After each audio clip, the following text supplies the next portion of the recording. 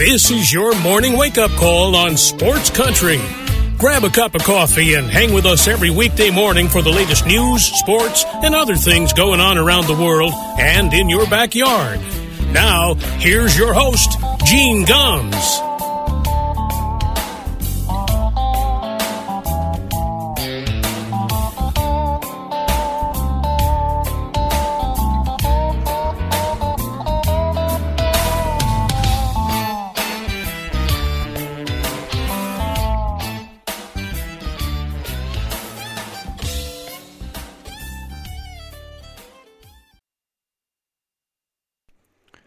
Well, good morning, everybody.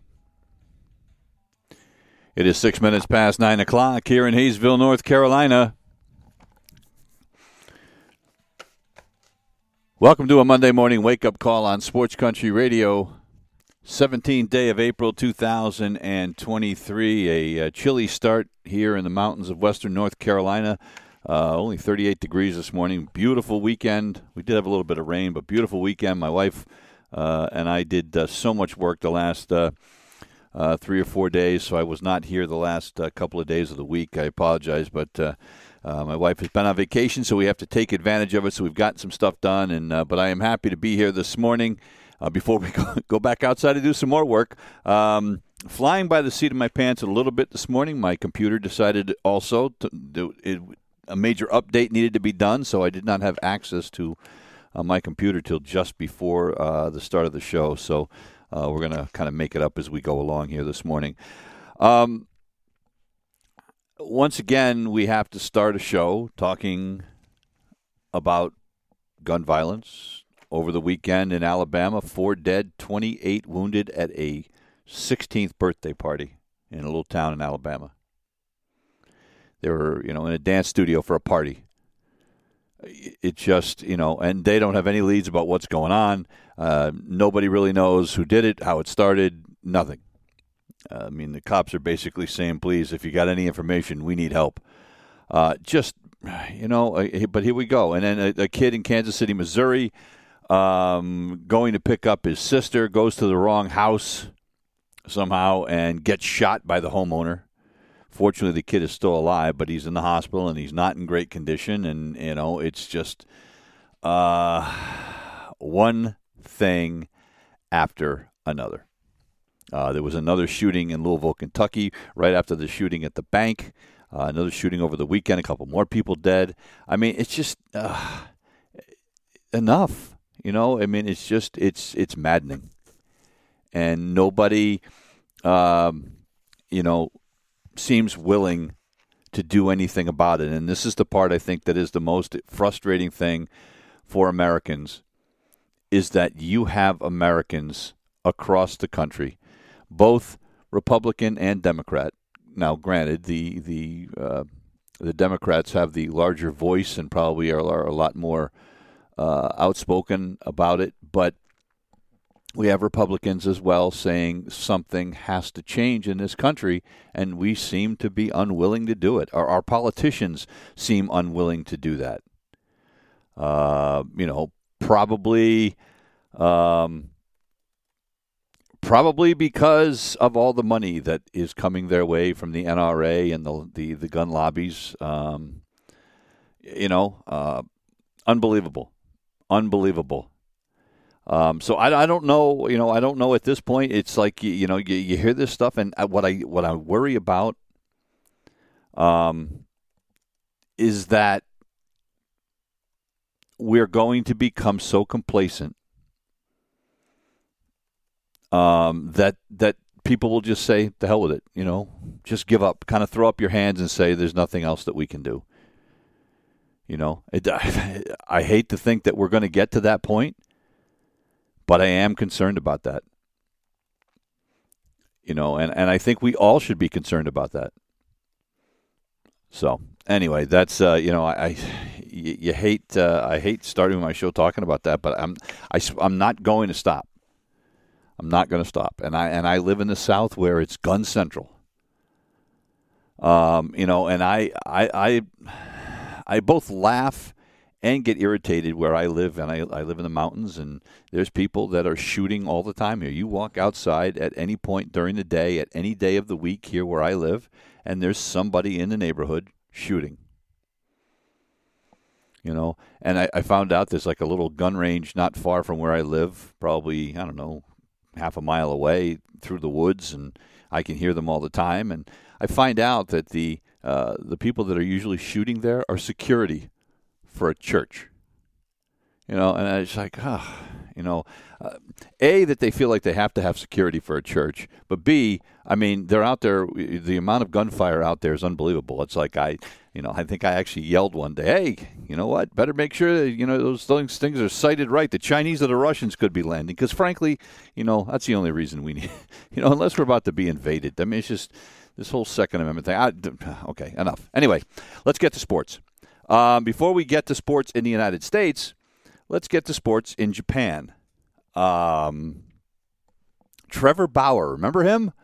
He of the sexual assault allegations, et cetera, et cetera. He was never charged with a crime, but he was suspended by Major League Baseball for 324 games.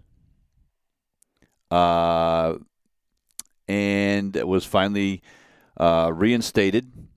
Still is under contract to the Dodgers, but the Dodgers figured he was kryptonite and cut him loose. So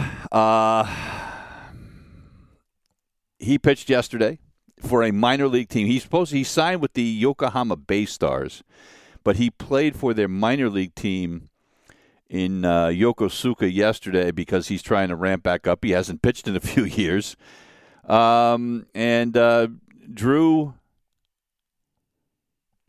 2,600 people to a place that usually gets a couple of hundred. The online streaming was like 77,000 people watched this thing. And he pitched fairly well.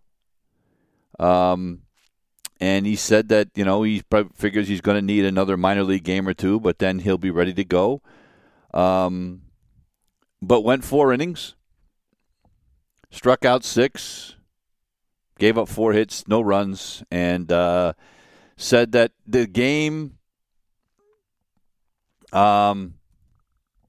didn't seem any faster to him. He felt like he was, we'll see. We'll see. And obviously for him, he's hoping this translates to an NBA chance. To a MLB chance again. I don't know. And I think somebody will give him a chance. I think it's inevitable. I think after a year is over and people have... I don't think anybody's ever going to forget, but I think he will get a chance in Major League Baseball again. I do. I think somebody is going to bite the bullet after another year has gone by, hoping that the American public will forget. Now, the internet is never going to let anybody forget anything ever. All right, that's number one. But I don't think it's unreasonable. And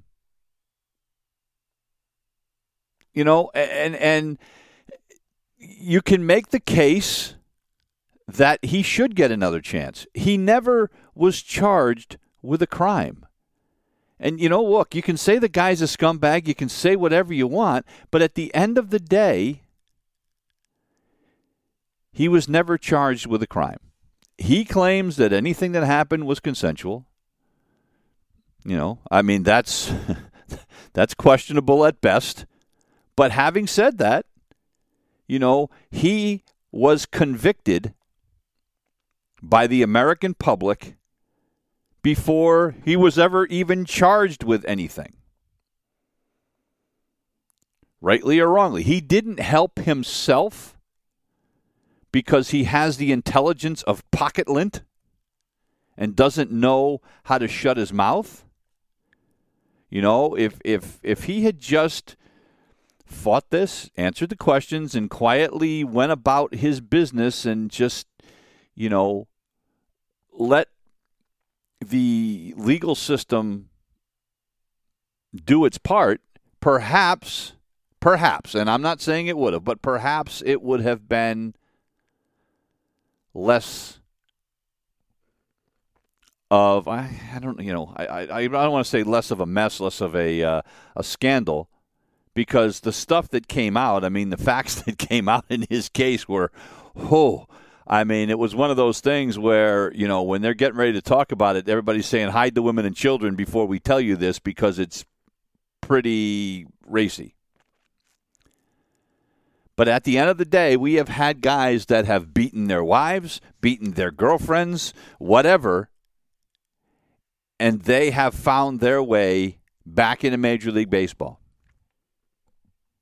So, the Trevor Bauer thing took on a life of its own. And again, some of that was because of the details. Some of that is because of the product of the society that we live in today, where where everything is sensationalized and everybody on social media has something to say. It's just, he was screwed before it ever began. And I am not sticking up for Trevor Bauer because I don't think Trevor Bauer is necessarily completely innocent in the whole thing. But he's not the only guy that's gotten in trouble in Major League Baseball. But he is going to be the only one that perhaps never gets back in because of it. But I still think if he pitches well in Japan this year, you're going to be hard-pressed to say that he's not going to get a chance. Somebody will do it. Somebody will do it. I don't. And look, I don't know who that would be. It's going to have to be a team that has a strong enough presence, perhaps, to overcome that. Like maybe the Mets, maybe the Yankees, because they have so many other big names and big players that they can almost kind of bury him. It's either going to be that or it's going to be a team on the other end of the spectrum like the Oakland Athletics that has nothing to lose. I'm not sure which one it's going to be, but I think it's just a matter of time before he gets a chance again. Rightly or wrongly, and I'm sure most people on social media are going to say, oh, my God, it's like letting, Jack the Ripper back into baseball. But I think it'll happen. On the field, in the roller coaster ride that has become the Boston Red Sox season. Geez, we're 16 games into this, and it has been an absolute roller coaster, right? The Sox are 8-8, so they're at the 500 mark. And by the way, that's good for last place in the American League East. That shows you what the American League East is all about. But they have also had 2 times where they've had 3-game winning streaks, right? It's and then they go in a tank, So it's like I don't know what to think about this team, but I know this: when you get starting performances like the Red Sox got from Garrett Whitlock yesterday, I don't care who you're playing, you've got a chance to win the game. Garrett Whitlock was phenomenal yesterday. And for a guy where, a lot of people, myself included, think that, he is maybe better suited for the bullpen, he made a very strong case for himself being in the starting rotation yesterday. 7 innings. First time. We hadn't had a Red Sox pitcher go 6 innings all year. He goes 7, throws 99 pitches, gives up just 3 hits and a run, strikes out 5, walks 2. And I understand that it is the Los Angeles Angels, but let's not forget, folks, that the Los Angeles Angels have 4 guys in the middle of that rotation or middle of that lineup that can mash. They've got Mike Trout, Shohei Ohtani, 2 MVPs, Anthony Rendon, who is coming off of injuries, but is a guy that when he was with the Washington Nationals and healthy, we know what he can do. And he's hit the heck out of the ball the first 3 games of this series. And Hunter Renfroe, we know what Hunter Renfroe can do, right? He was in Boston. We saw him hit 35 home runs. We saw what he did in Milwaukee last year, continuing to pound the baseball. Well, those 4 guys yesterday against Garrett Whitlock, when they combined 1 for 14. 1 for 14. And it wasn't just Garrett Whitlock. It was against Caleb Bort and Ryan Brazier. We'll get to that in a second. But when Whitlock pitches like that, or when anybody, when the Red Sox starters, we've hoped that Chris Sale is going to get back to that. I'm getting more and more pessimistic that he will. But again, you still have to remember he's only made 3 starts and he'd only pitched 48 innings over the last 3 years. So we have to kind of keep remembering that. I have to keep reminding myself of that. We have Brayan Bello going to pitch in the last game of that series today, making his first start of the season, coming off the injury that he had in spring training. Of course, he's got to face Shohei Ohtani in the game at 11 o'clock this morning. Good luck. That's a hell of a way to get your debut in. But if Bello pitches the way he pitched in September last year, and Whitlock does this, and Sale figures it out, and Paxton's probably coming back next week or the week after, and he is throwing the hell out of the ball down in the minors. If they get those guys back, as I said at the start of the season, there's optimism here because of the potential of this starting rotation. And Corey Kluber can eat some innings. He pitched better in his last start out. But you just don't know. And, look, it wasn't like the Red Sox bats were on fire yesterday. And granted, the kid they faced, Reed Detmers, is a guy that's thrown a no-hitter. And a guy that, pitched to a 3.77 ERA last year. 110 hits to 129 innings pitched. It's 122 strikeouts over those 129. So, the kid is not a bad pitcher, and he pitched okay yesterday. I mean, he made one mistake, and it was to Justin Turner. After Alex Verdugo got on, Turner hits a 2-run home run, and that was the game. I mean, Detmers pitched well. He pitched 6 1/3 and only gave up the 2 runs and 6 hits. I mean, and the game was over in an hour and 57 minutes. How great was that? I mean, that was one of the shortest games that the Red Sox have had in a long, long time. Matter of fact, it was the fastest 9-inning game played by the Red Sox since 1999, when they lost 1-0 at Detroit in a game that took an hour and 49 minutes. There hadn't been a faster game at Fenway since 1989, when they beat Milwaukee 5-1 in an hour and 50 minutes. And I'm sorry, I don't want to hear any more about griping about the pitch clock. I don't want to hear any more about it. The fact that I can sit down and watch a baseball game in between 2 and 2.5 hours is wonderful. It's the way it was when I grew up, and I know it's the old man thing again, but man, it is a beautiful thing. Now, yesterday, the time to get nervous for me was when Whitlock is done after 7, and you already knew going into the game that the Red Sox bullpen was toast, because Alex Cora has been using multiple guys game after game after game. It's one of the things where I'm still concerned that if he continues this pattern, the Red Sox aren't going to have any arms in that bullpen by the All-Star break. There's got to come a point, and he did it yesterday with Whitlock, and I thought it was interesting that it was Whitlock, because this is a guy that's just making his second start of the season, and you're letting him go.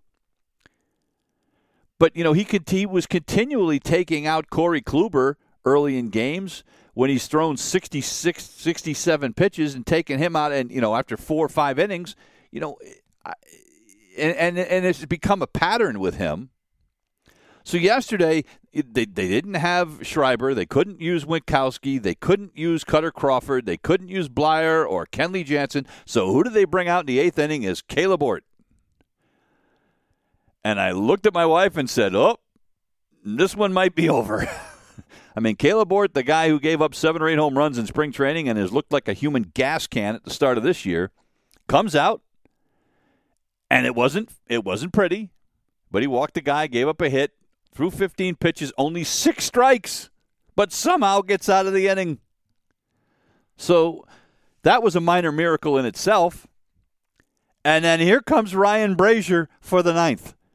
And Red Sox fans everywhere, everything puckered. You're like, oh, you've got to be kidding me. But that's all they had. It was either that or Jake Faria, who they had called up from the minors because they had to put Chris Martin on the injured list with a bad shoulder. So Ryan Brazier comes out, and Ryan Brazier suddenly looks like Kenley Jansen. Brazier comes out, throws 11 pitches, 7 for strikes out Mike Trout, gets Ohtani,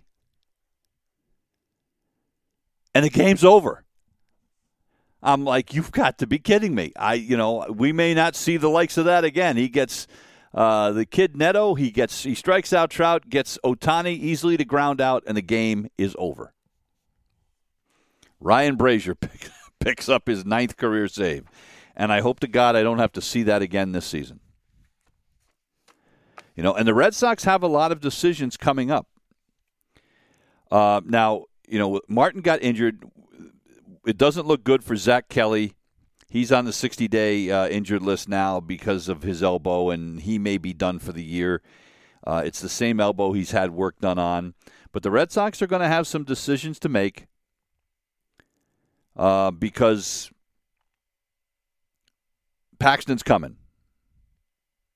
So they're going to have to do something there. They have to make a move today because Bayo is going to be activated for the game today. So there's a couple of guys that are going to have to go. You would assume Jake Faria is going to be one of those guys. He was just called up on an emergency basis. He's probably going back down to AAA.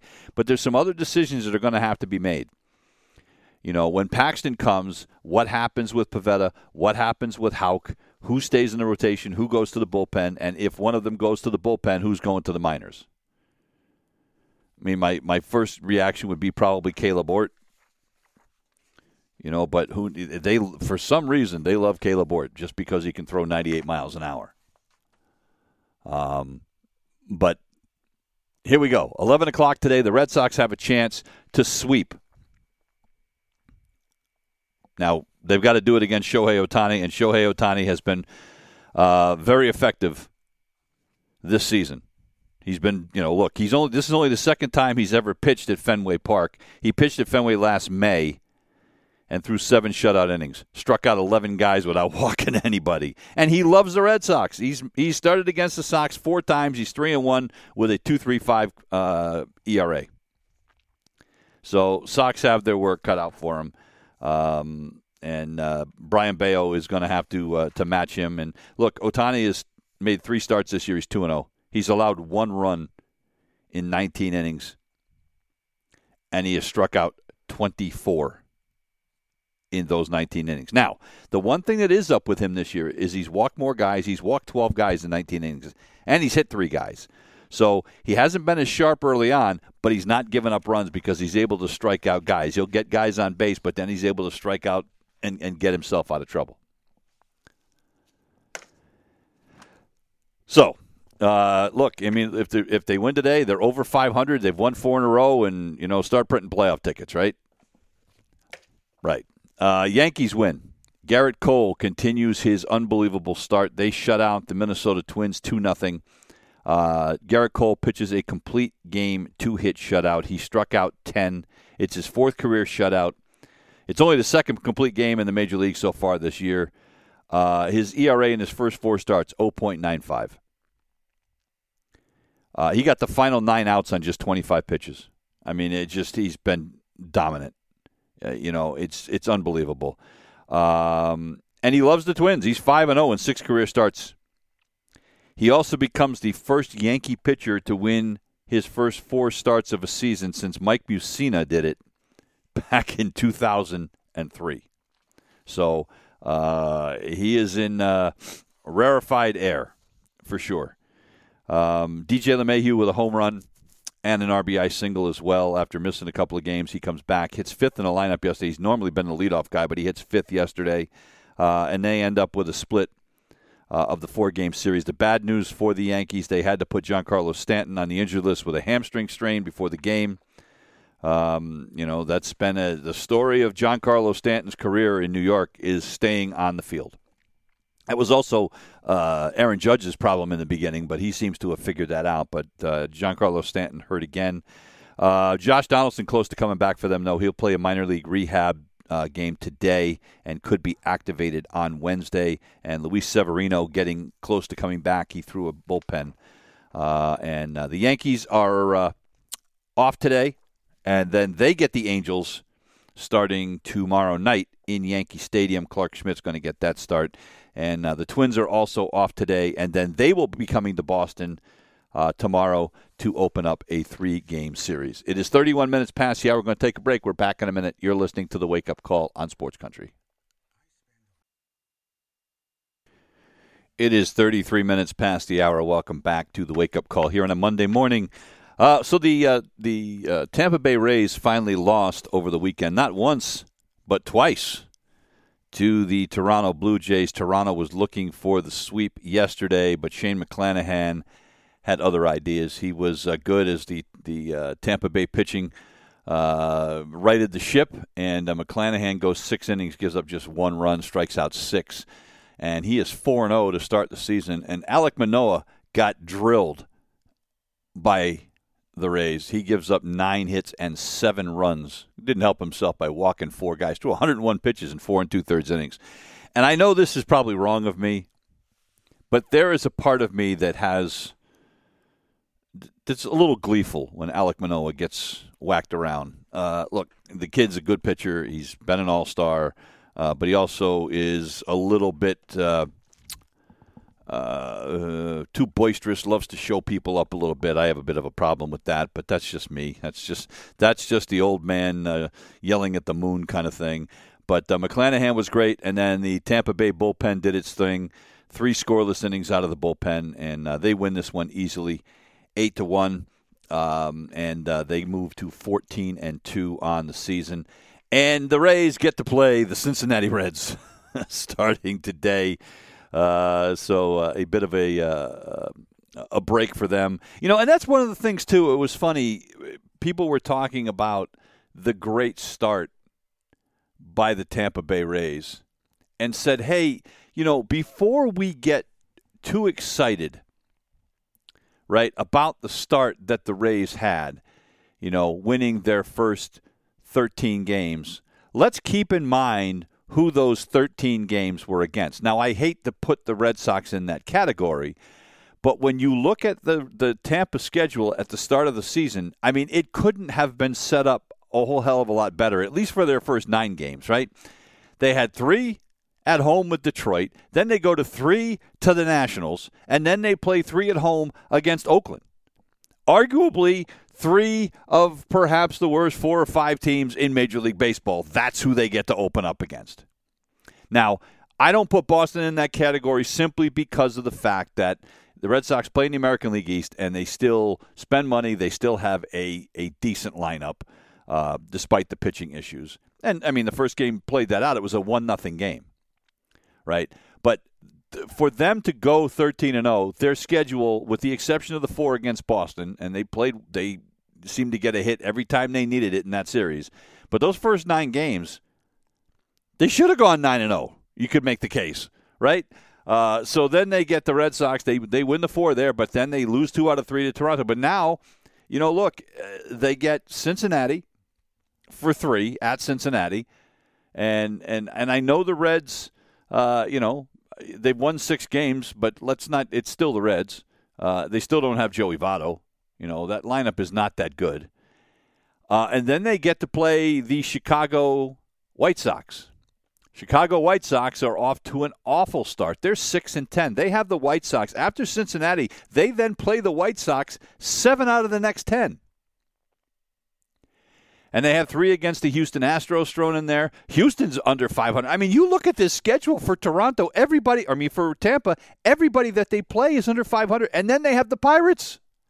They don't start getting into the meat of the schedule until the first week of May, when they got to play the Yankees at Baltimore, then go to New York for 4, then go to the Mets for 3, then Milwaukee, Toronto, the Dodgers. I mean,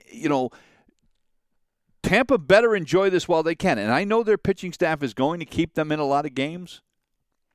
But it is important, I think, to keep that 14-2 start in perspective. It's not to take anything away because, look, these are all Major League Baseball teams, and at the end of the day, you got to beat who's on your schedule. And there are teams, that have failed to make the playoffs because they haven't been able to make hay against the bottom, of Major League Baseball. That they can't beat the bad teams. It's hurt more than one team. But again, you look at the start of the season for them. I mean, Detroit's 5-9, Oakland's 3-13, Washington is 5-11. I mean, the Red Sox are the only 500 team that they had played up until they faced Toronto. Right? I mean, so at the end of the day, Tampa's good, but they're not 14-2 good, I guess is where I'm kind of going with that. So we'll see. And the Toronto Blue Jays open a 3-game series in Houston today. Kevin Gausman is going to get the start. He's off to a good start for Toronto. He's got a 1.35 ERA through his first 3 starts of the year.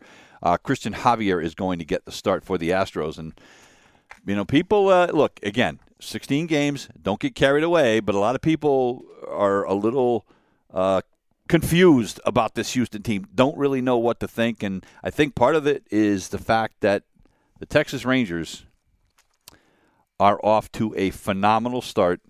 And I don't know if it's sustainable, but they whacked Houston last night 9-1. They won their first series at Houston in 5 years.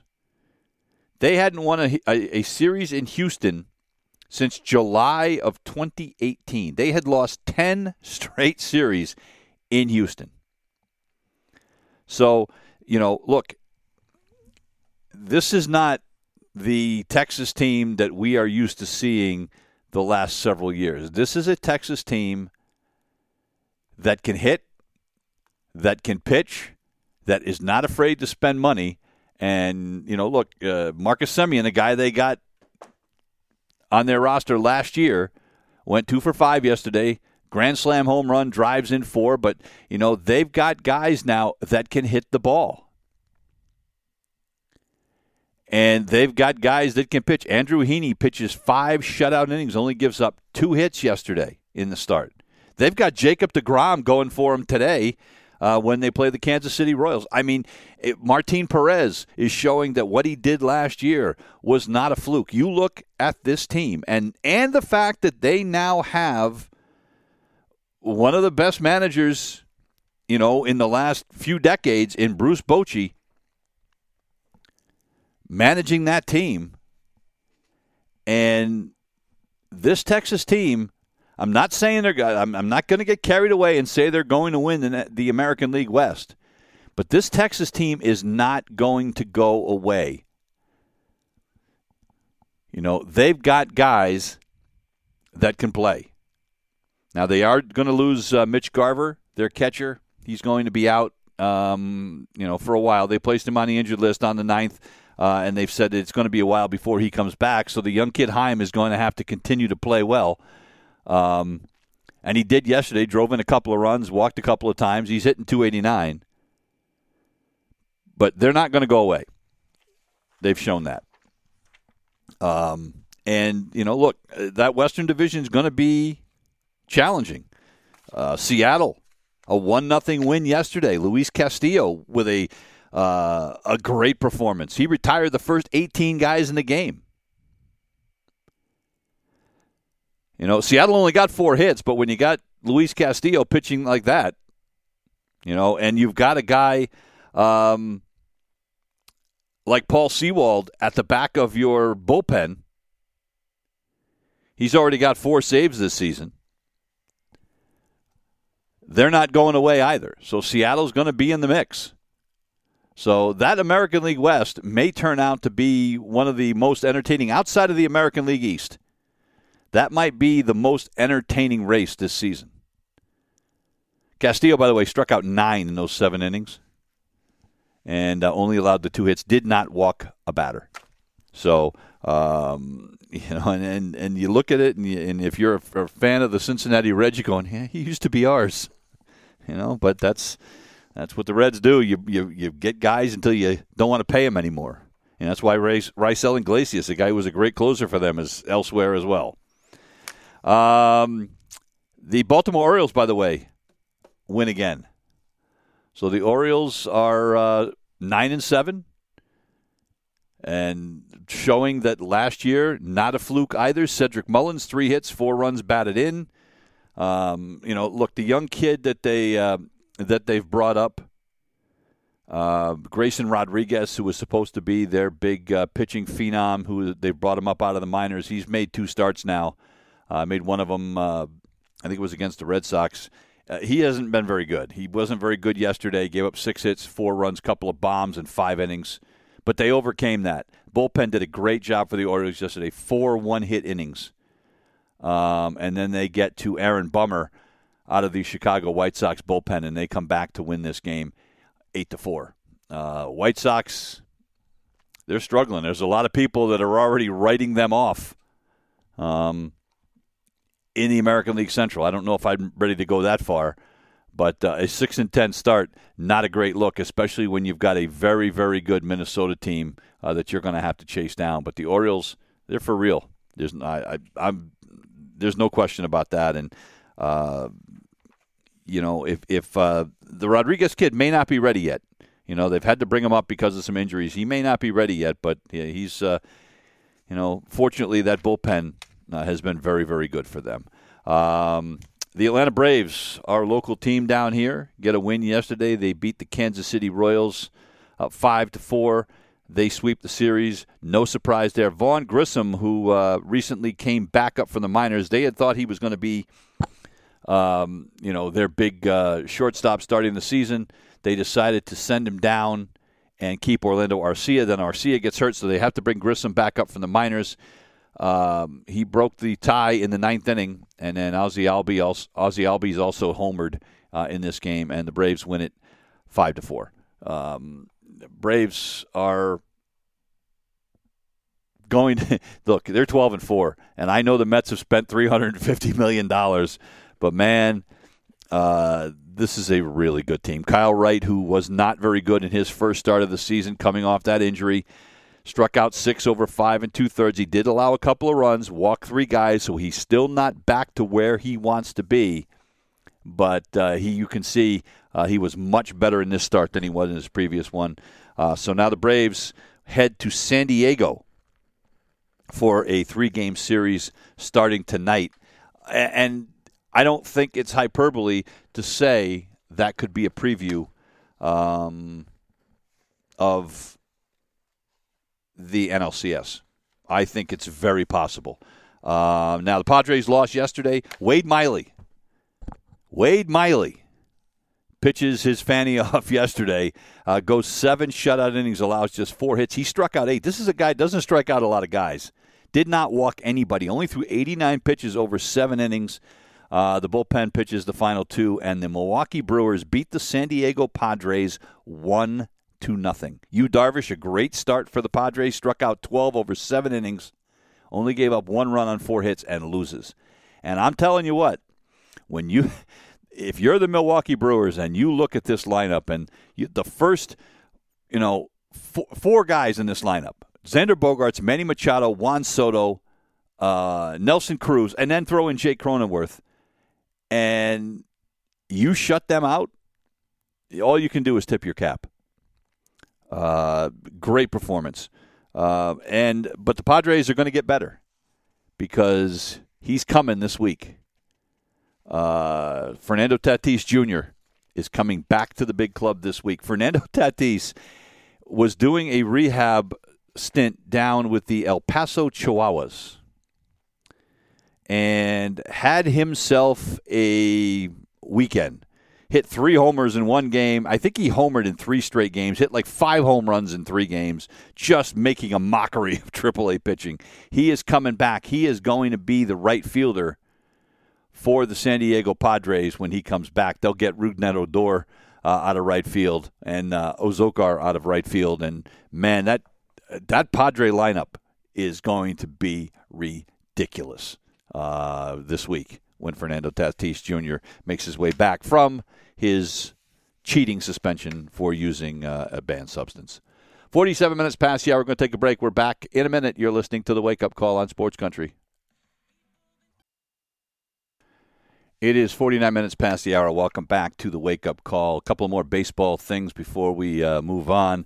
The Mets win over the Athletics. A really big shock there, although the only shock may have been that it was closer than a lot of people thought it would be. But the Mets had to turn to a young kid to start the game, Jose Butto.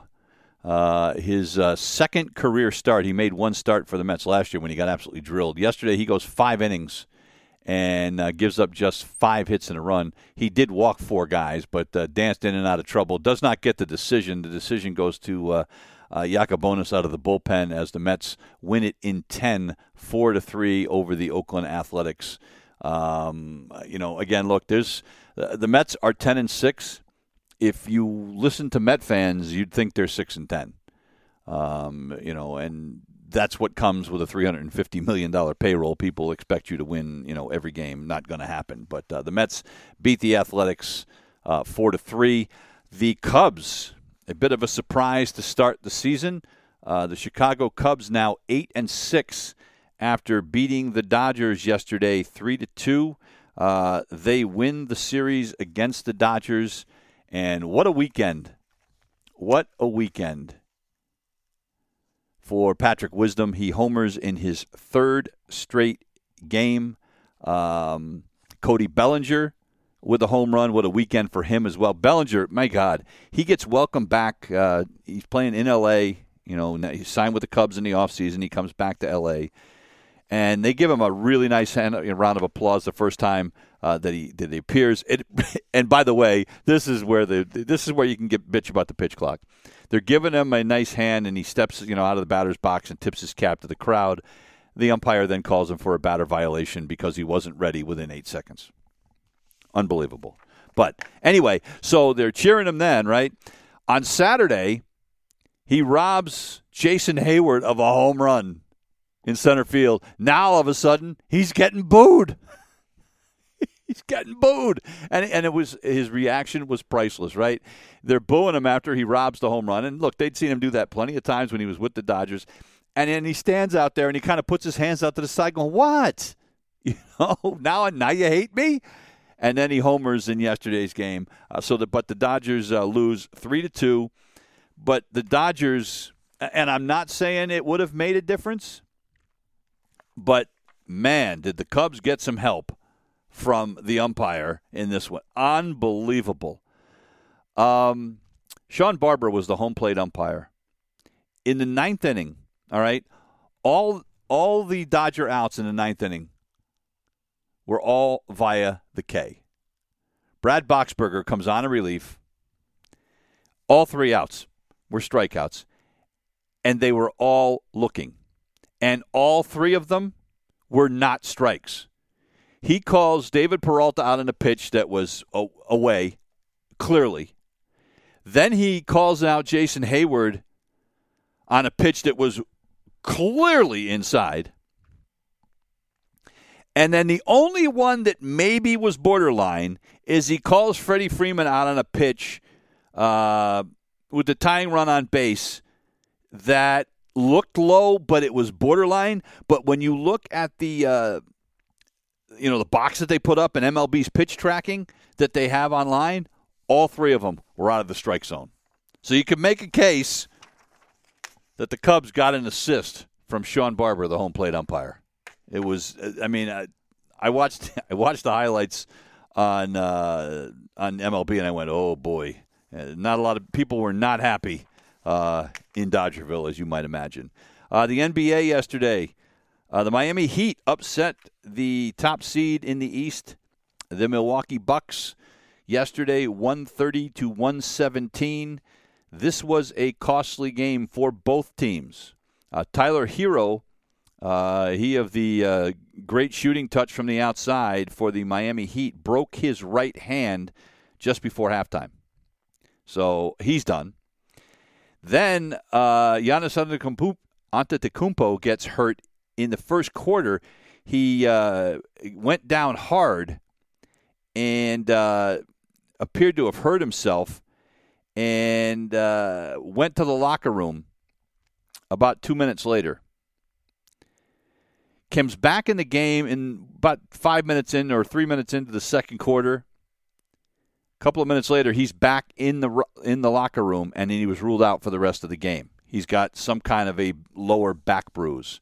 They don't know. Look, the good news is they did x-rays. There's no damage.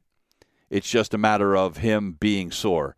And his status for Game 2 is up in the air. But Game 2 isn't until Wednesday. So he will have Monday and Tuesday and most of Wednesday to rest that. I fully expect he will be back in that lineup for Game 2 on Wednesday. I will be shocked if he's not, especially with the Bucks down 1-0. I don't think they can afford not to have him out there.